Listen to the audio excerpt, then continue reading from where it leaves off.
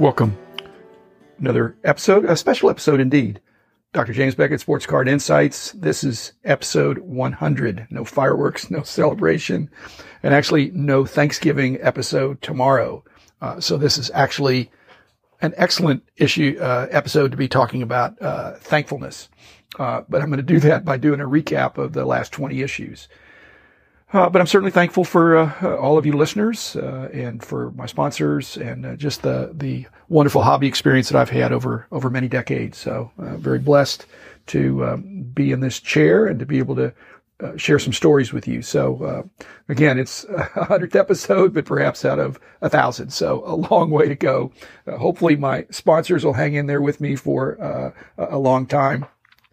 Beckett Media, Beckett Grading, Beckett Authentication, comc.com, formerly checkoutmycards.com, Burbank Sports Cards, Mike's Stadium Sports Cards, Huggins & Scott Auctions, Heritage Auctions, Panini, Upper Deck, and Topps. Great sponsors, great listeners. I've had interchanges with some of you at shows as well as through email and have enjoyed that. So any specific questions or comments, really appreciate that. And look forward to hundreds more episodes. But for this 100th episode, not necessarily fresh material, although hopefully I put a little frosting on some of the 20 cakes of episodes that were in the last 4 weeks. But so this is episode 79 up through 98, which would have been a couple of days ago.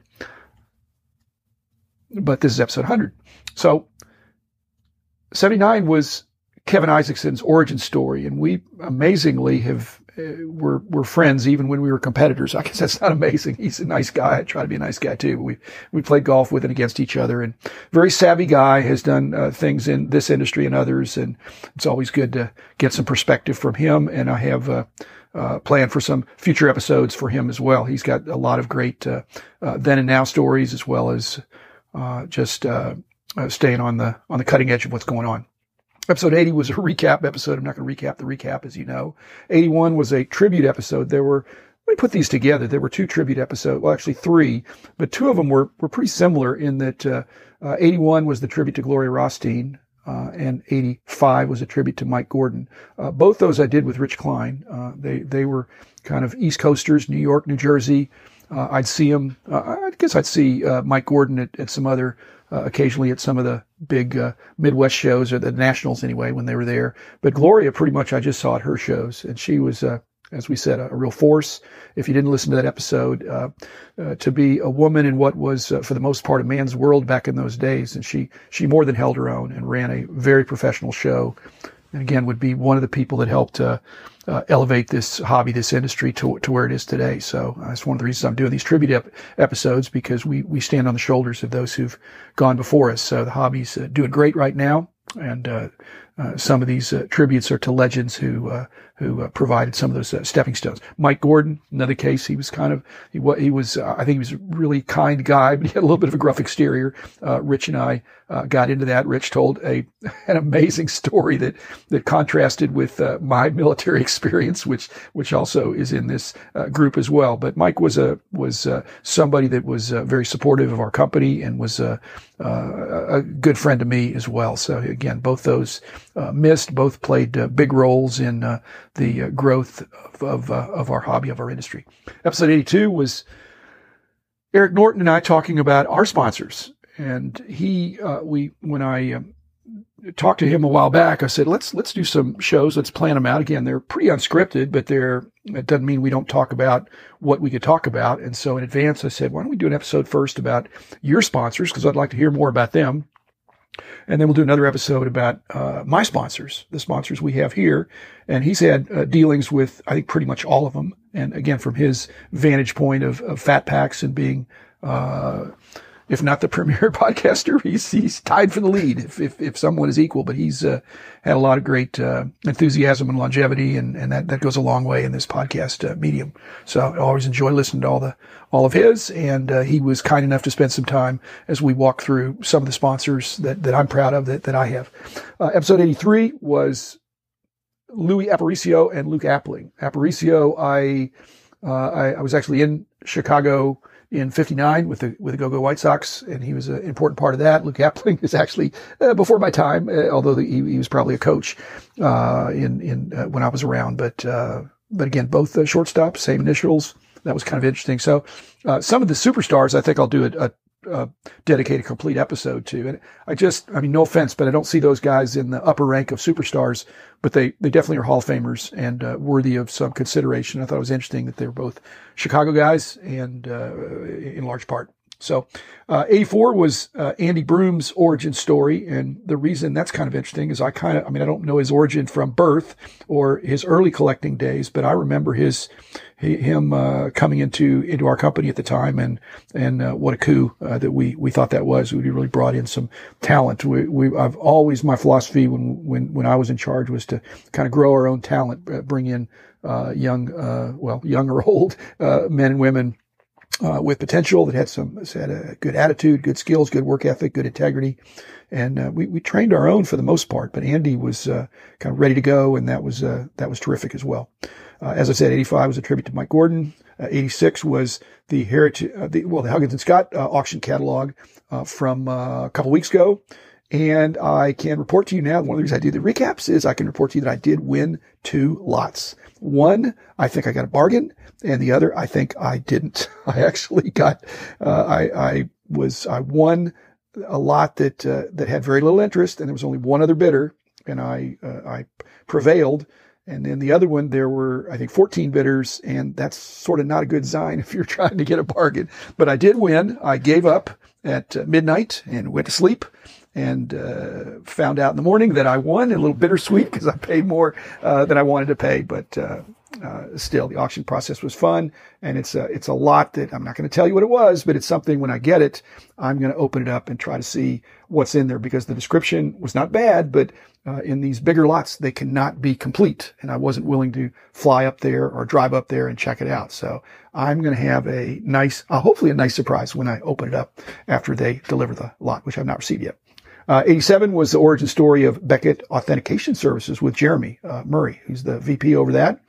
And actually, I mean, some of these, my awesome wife just says, I'm learning something pretty much in every one of these episodes, but some of these episodes, I say, dear, I'm learning something too. And so to find out how the BAS has gotten rolling and really ramped up, and Steve Grad and what they're doing is terrific. So that was fun for me to find out some of the inside scoop that's been since I was not there. 88 was my origin story on Veterans Day, and how the more I reflected on it, the more it was pivotal in just the way I got into the hobby. I just think that was a summer break where I wasn't doing any school or anything, but I was just doing, especially that last summer out at Fort Bliss, and picked up some collections.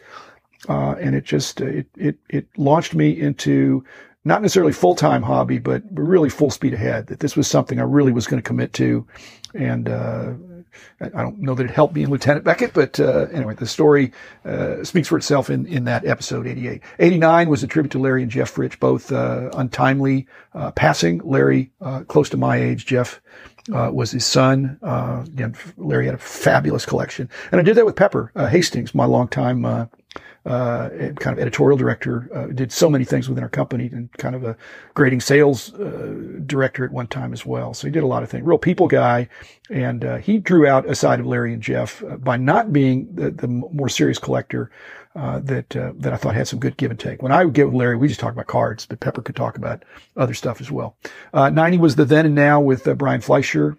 Again, I was just, I don't even know how I could explain how much of my life I poured into pricing in the early days, but it was me, myself, and I in the beginning. I added teammates, but Brian and his team now are even with a smaller staff than what I had at the end, doing a great job trying to keep up with all these sets that are coming out. So the then and now aspect I thought really worked well there. And again, my hat's off to Brian for his perseverance and endurance and cranking it out.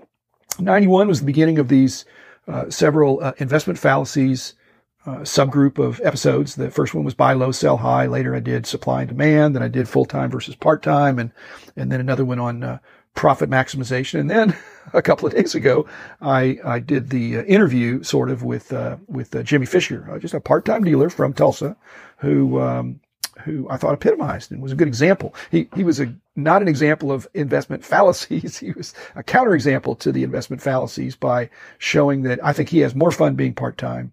I think he is well aware that demand is more important than supply in some cases.